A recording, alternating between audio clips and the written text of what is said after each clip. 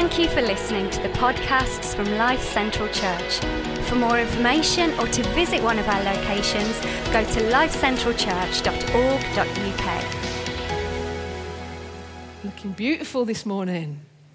Singing so well. I'm sure our locations are singing well this morning too. And if you're watching online, I hope you're engaging with us too. And this is week 3 of our series on Our House, where we're looking at the values or house rules, I suppose you could call them, of our church, wasn't it? And week 1, Leon spoke about us being a vision house. And week 2, last week, he spoke about us being a generous house. But he said a phrase last week that I really picked up on. He said this. He said, we need to be an open house for anyone and everyone all of the time.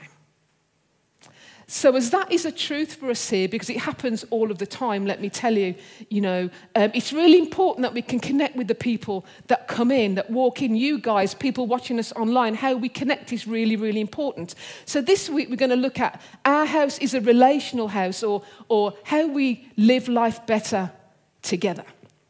Now, I don't know what some of your house rules were when you were growing up or whether you had any. We had some, and I'm going to share some of mine with you this morning. And they may sound a little weird because house rules normally are, but here was number 1, okay? We could never dunk chocolate biscuits. Never dunk chocolate biscuits. Any other biscuit was fine, but if we were caught dunking a chocolate biscuit, I don't know what all that was about. I think it was maybe because they were slightly more expensive to buy, or you're supposed to enjoy them more, and maybe it was seen as some kind of sin to dunk them in your PG tips, but we could never do that. Number 2, we couldn't eat tomatoes straight out of the fridge, like out of the bag, out the fridge, or even pick them off out the greenhouse that my dad had, little cherry tomatoes which we loved. We could never pick them off the vine. They aren't plums, Janie used to say, but we could chop them up on our salad, but we couldn't eat them straight out the bag.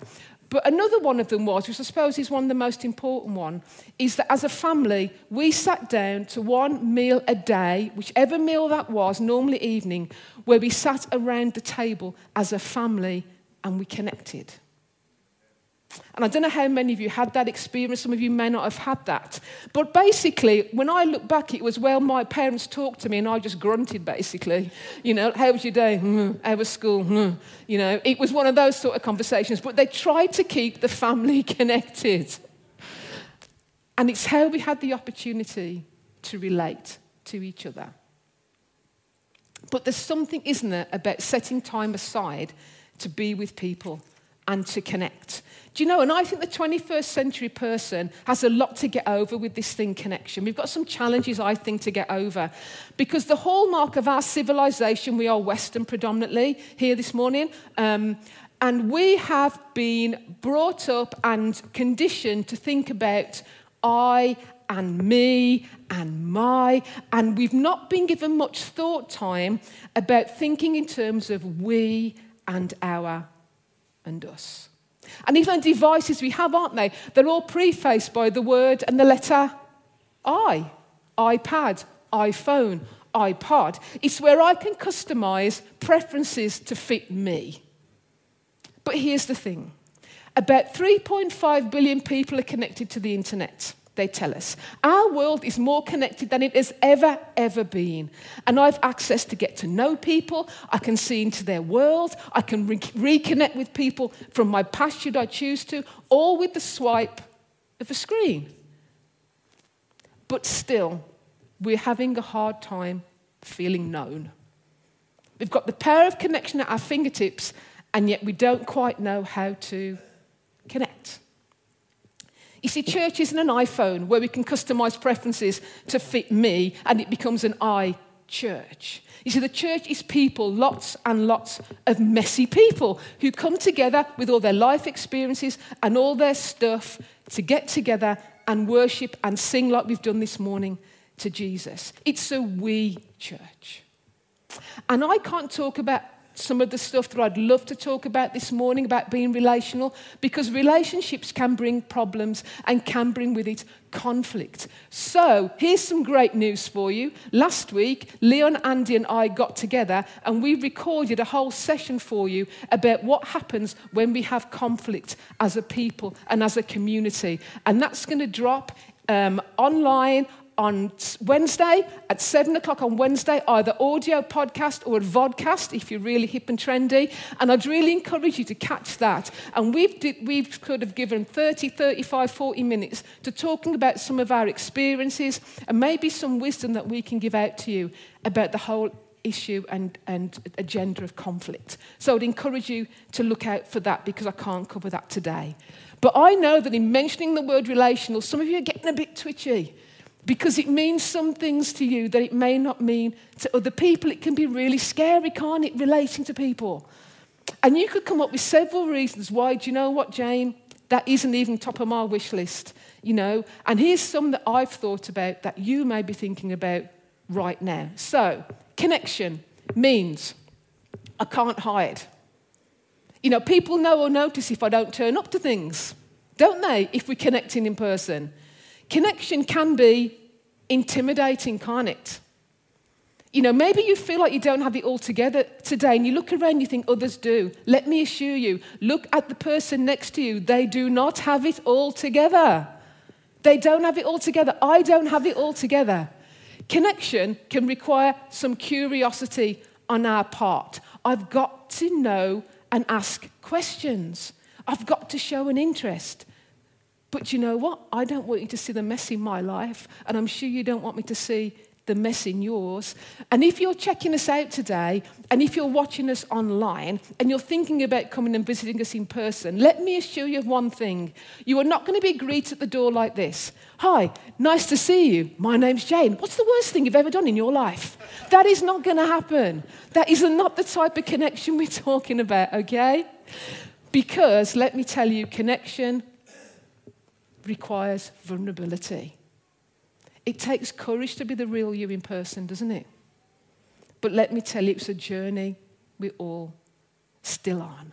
And they are all valid reasons, you know, why we shy away from connection. But do you know what? We all desire a form of connection because we were born with an intrinsic human desire and design to connect. And if we don't meet it in healthy ways, let me tell you, we'll find unhealthy ways of doing it.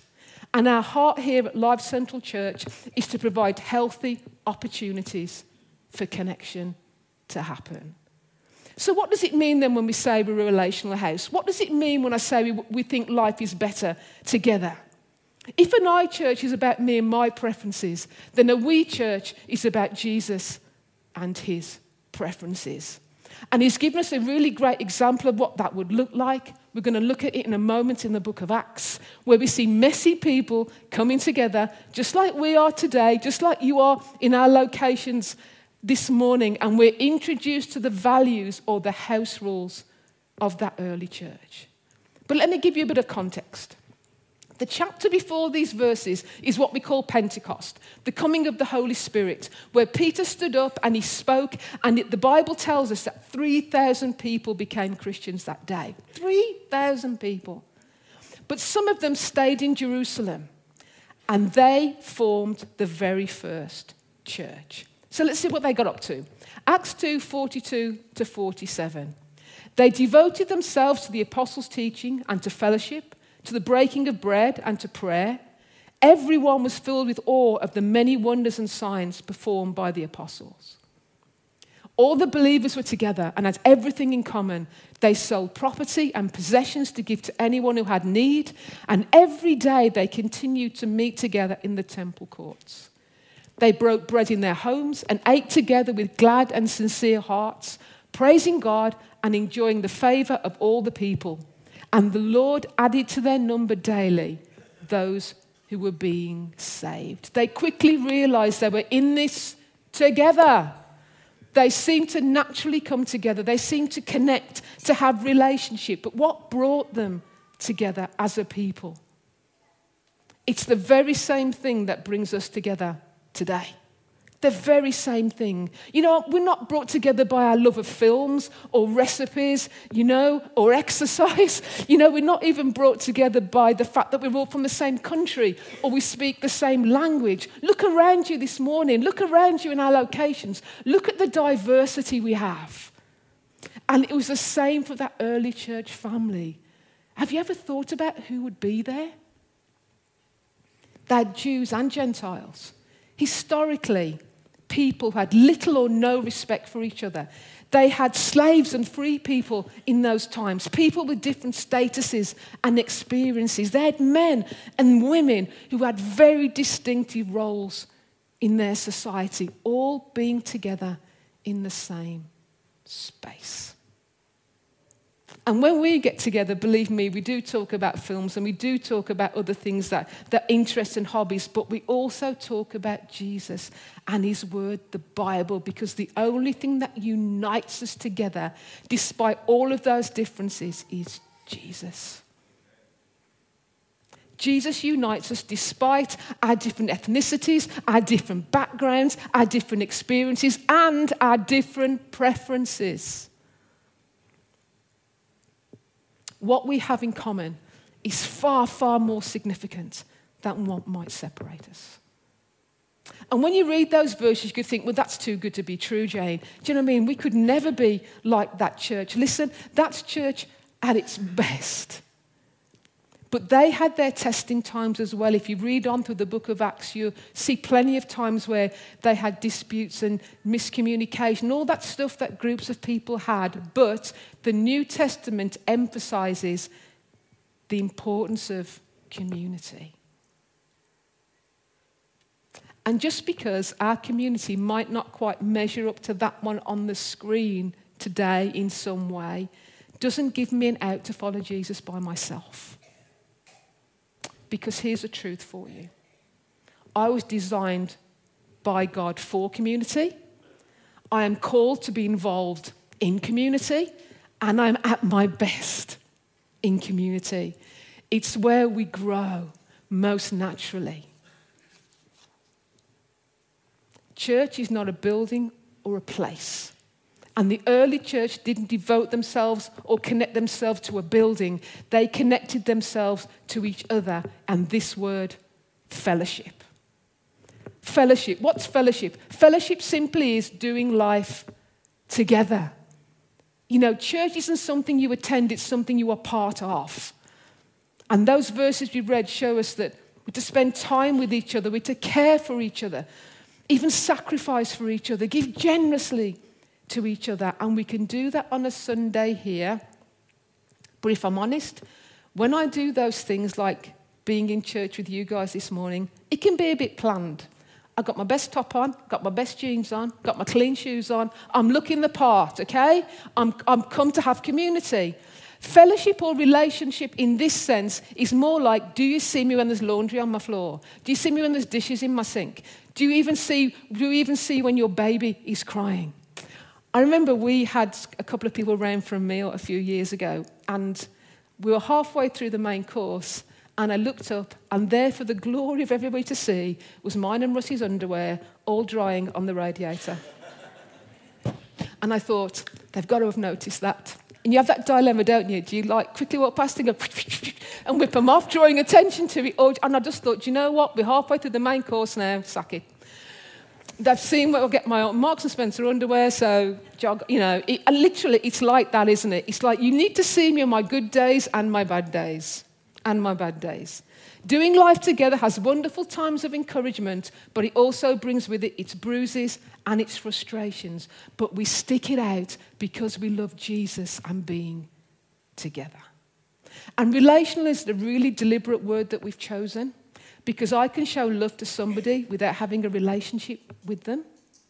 So if being relational, doing life better together is a really high value for us here at Life Central, what do we mean? What do we mean?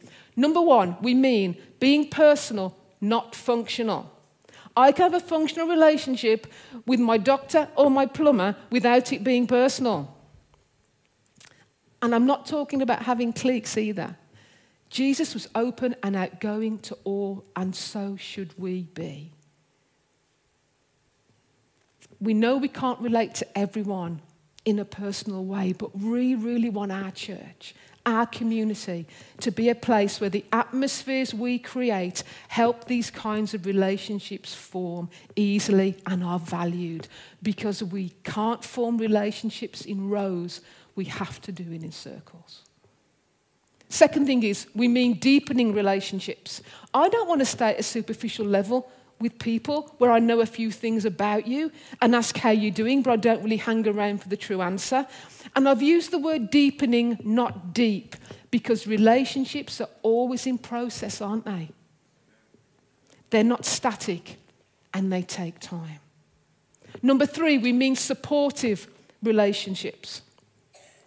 Russ and I recently went on holiday and we were really blessed to be able to walk around and see the sequoia trees. You know, you've heard of sequoia trees? They are giant trees, huge. And their average age is about 800 and 1,000 years old. I literally stood inside one. It was unbelievable. They've withstood storms, they've withstood earthquakes, winds, floods. They're about 800 and 1,000 years old. And you'd think, wouldn't you, that their roots must be tremendously deep to anchor down, to stop them falling. Do you know what? These giant trees, their roots are only 3 feet deep and at most 15. So what's the secret? What's the secret? And this blew me away because nature is giving us a really crucial lesson here. Underneath the surface of these trees are interlocking roots, like an army of soldiers who will have their arms entwined. They literally seek each other out. And their interlocking roots provide stability and strength. They are stronger. Together, they're literally holding each other up. And under the surface, they're embracing each other. They're embracing each other. They share all their water and nutrients with each other. And if something happens to one tree, the other trees around them feel it. They're impacted by it. Isn't that a beautiful picture? And I think Jesus designed the church to be a community like sequoia trees that care for each other. Not just our pastors, not just our leaders, not just our elders or people who've been here a long time, but every single person should be connected and relate or be related to.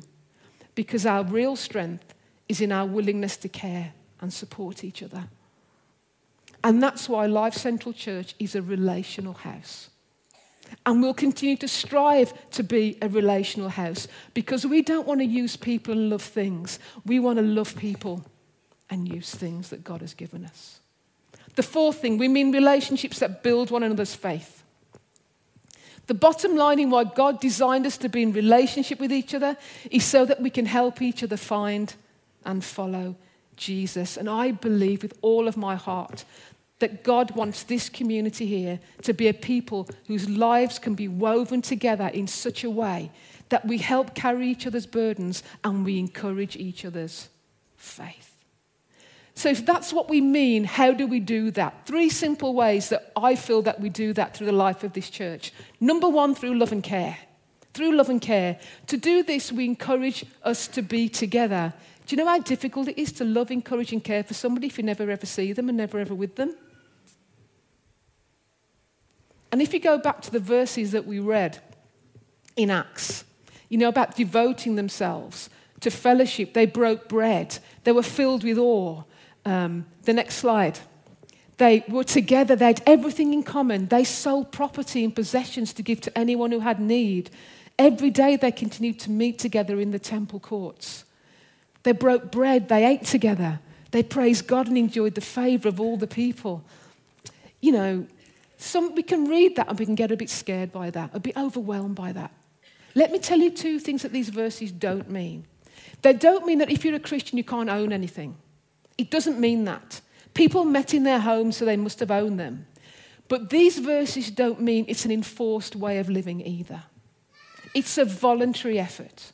It's a voluntary effort that people are making to care for each other. And I want to assure you, you are under no compulsion this morning to give and to care, but they did it because they wanted to. Because it strengthened them. They started to connect just like those sequoia trees. Second thing is we relate to each other by serving together. You really get to know people, you know, from sharing experiences, don't you? And working together. That's why there was such a big push about the Dream Team. And the Dream Team isn't just because we want you to come and help make the resources of the church run. It's because we know that it forms better relationships and friendships. It brings and forms connection. So I want to encourage you, if you're still thinking about the dream team and about where you could contribute into the life of our church, have a conversation with somebody about that. It really brings connection. And thirdly, we relate to each other through our small groups that we call connect groups here. The early church gathered in large gatherings like this, and they must have had an awesome time, like we are this morning, you know. They got to see each other, they got to worship, they're probably challenged and encouraged by somebody speaking. You know, like we did, they got to give back. And there's so much to be gained from a larger gathering like we're in today. But I want to kindly, gently give you a little challenge, if I can be so bold. If all of your being together is done through these larger gatherings, you're really missing out on one of the biggest blessings of relationship. Verse 46 says this: every day they continued to meet together in the temple courts. They broke bread in their homes and ate together with glad and sincere heart. The smaller gatherings were equally as important as the larger ones, because that's where most of the fellowship of doing life together, of sharing, takes place. Because the reality is that you can't have many close relationships, can you, in bigger gatherings like this? But in a smaller group, you can. I can get to know you. I can share what's going on in my life, and I can hear what's going on in yours. You see, we need each other. The church is composed of many parts, and every part is needed. Being relational is a priority for us. Why? Because this house, being a relational house, means that how we live our lives together positively influences how people see and experience Jesus, even for the first time. And that may be your experience today. And a guy called Skip Heitzig says this: our witness aids our witness. And if you're a follower of Jesus today, that's important. Our witness aids our witness. So as I finish today, I just want to share 3 quick things about what I've learned about being relational here. What has been my experience? I've been here about 23 years now, so what have I learned? What have I experienced about being relational here? Number 1 is this: I have learned more about God when I've connected with people here. Have you ever sat with people across a coffee table from them or in a room with them, and you've heard them just share about what God's done in their life or their story? Anybody ever done that? Yeah? And how encouraged and uplifted did you feel after it? It strengthened your faith. I bet you walked away encouraged and inspired. And that's exactly because God has designed us to encourage one another on. The second thing is, I've learned more about myself. You know, so many times when I've gained insight into what's going on with me or who I was, it was because I allowed somebody in. Do you know what? We all need encouragement. We all need wisdom at times. We all need advice. We all need direction. And do you know what? God uses us for those things. Yay! But do you know what? I have grown. But the most important one is this. The third thing is this. I realize that I'm not alone. I'm not alone. 2 of the most powerful words in the English language are the words "me too." And that can go from, do you know what? Do you like watching, I don't know, Line of Duty? Yeah, me too. Do you like watching Marvel films? Yeah, me too. I like Mexican food. Me too. Then what about when it gets to, do you know what? I'm just struggling with something with my child at the moment. Do you know what? Me too. Do you know, I've just had a really sort of worrying diagnosis or conversation with my doctor. Do you know what? I had one of those. Me too. The power of saying me too. Connection, relationship has the power to pull somebody out of isolation. Do you know that? The feeling of being alone in something, of being the only one you think's experienced something. Can I tell you something? No matter what you are going through or will go through or have gone through, I can probably categorically say there will be somebody in this fellowship somewhere that could say, me too. So what are some practical steps we can do as we finish this morning? What am I asking you to do with this value of doing life better together? And it's this. When was the last time you called somebody? Just check to know how they were doing. And whether you follow Jesus or not this morning, these things are really, really important things that we can do in our world. Last time you had a conversation with somebody. When was the last time you visited someone? Now all our COVID restrictions are quite relaxed and stuff, you know. When was the last time you actually visited somebody that maybe we've not seen or you've not seen for a while? When was the last time you sent an encouragement? Maybe through an email or a text or a message or a gift, which I am open to, by the way. When was the last time you found a smaller gathering? Maybe you need to find a connect group. We'd love to talk to you about that. Maybe you've stopped going. Maybe go again this week. Maybe, join the dream team and find a place to connect where you can contribute to this community. Or maybe for you it's this one. Come back next week. Come back next week. Connection is a really felt need. People are longing for meaningful friendships, for meaningful community that they can call their own. They're longing for a family. We are built to belong. And this church can be a place of community for the community. Where we can put our pettiness to one side, can't we? Where we can elevate the needs of others above my own, can't I? Because this church can be the family that maybe you never had. Everyone needs a community. Everybody needs a family outside of their family. And I want to ask you to stand this morning as we finish. And I want you to think about which one of those things could you do as a practical step today? So just close your eyes and just think, what are you saying to me, Holy Spirit? What are you asking me to do? Are you asking me to call someone? Is there somebody I could visit? Is there somebody you're prompting me to send a message to or encourage? Or maybe you've just got this urging inside you that, you know what? I might come back next week. I might come back next week.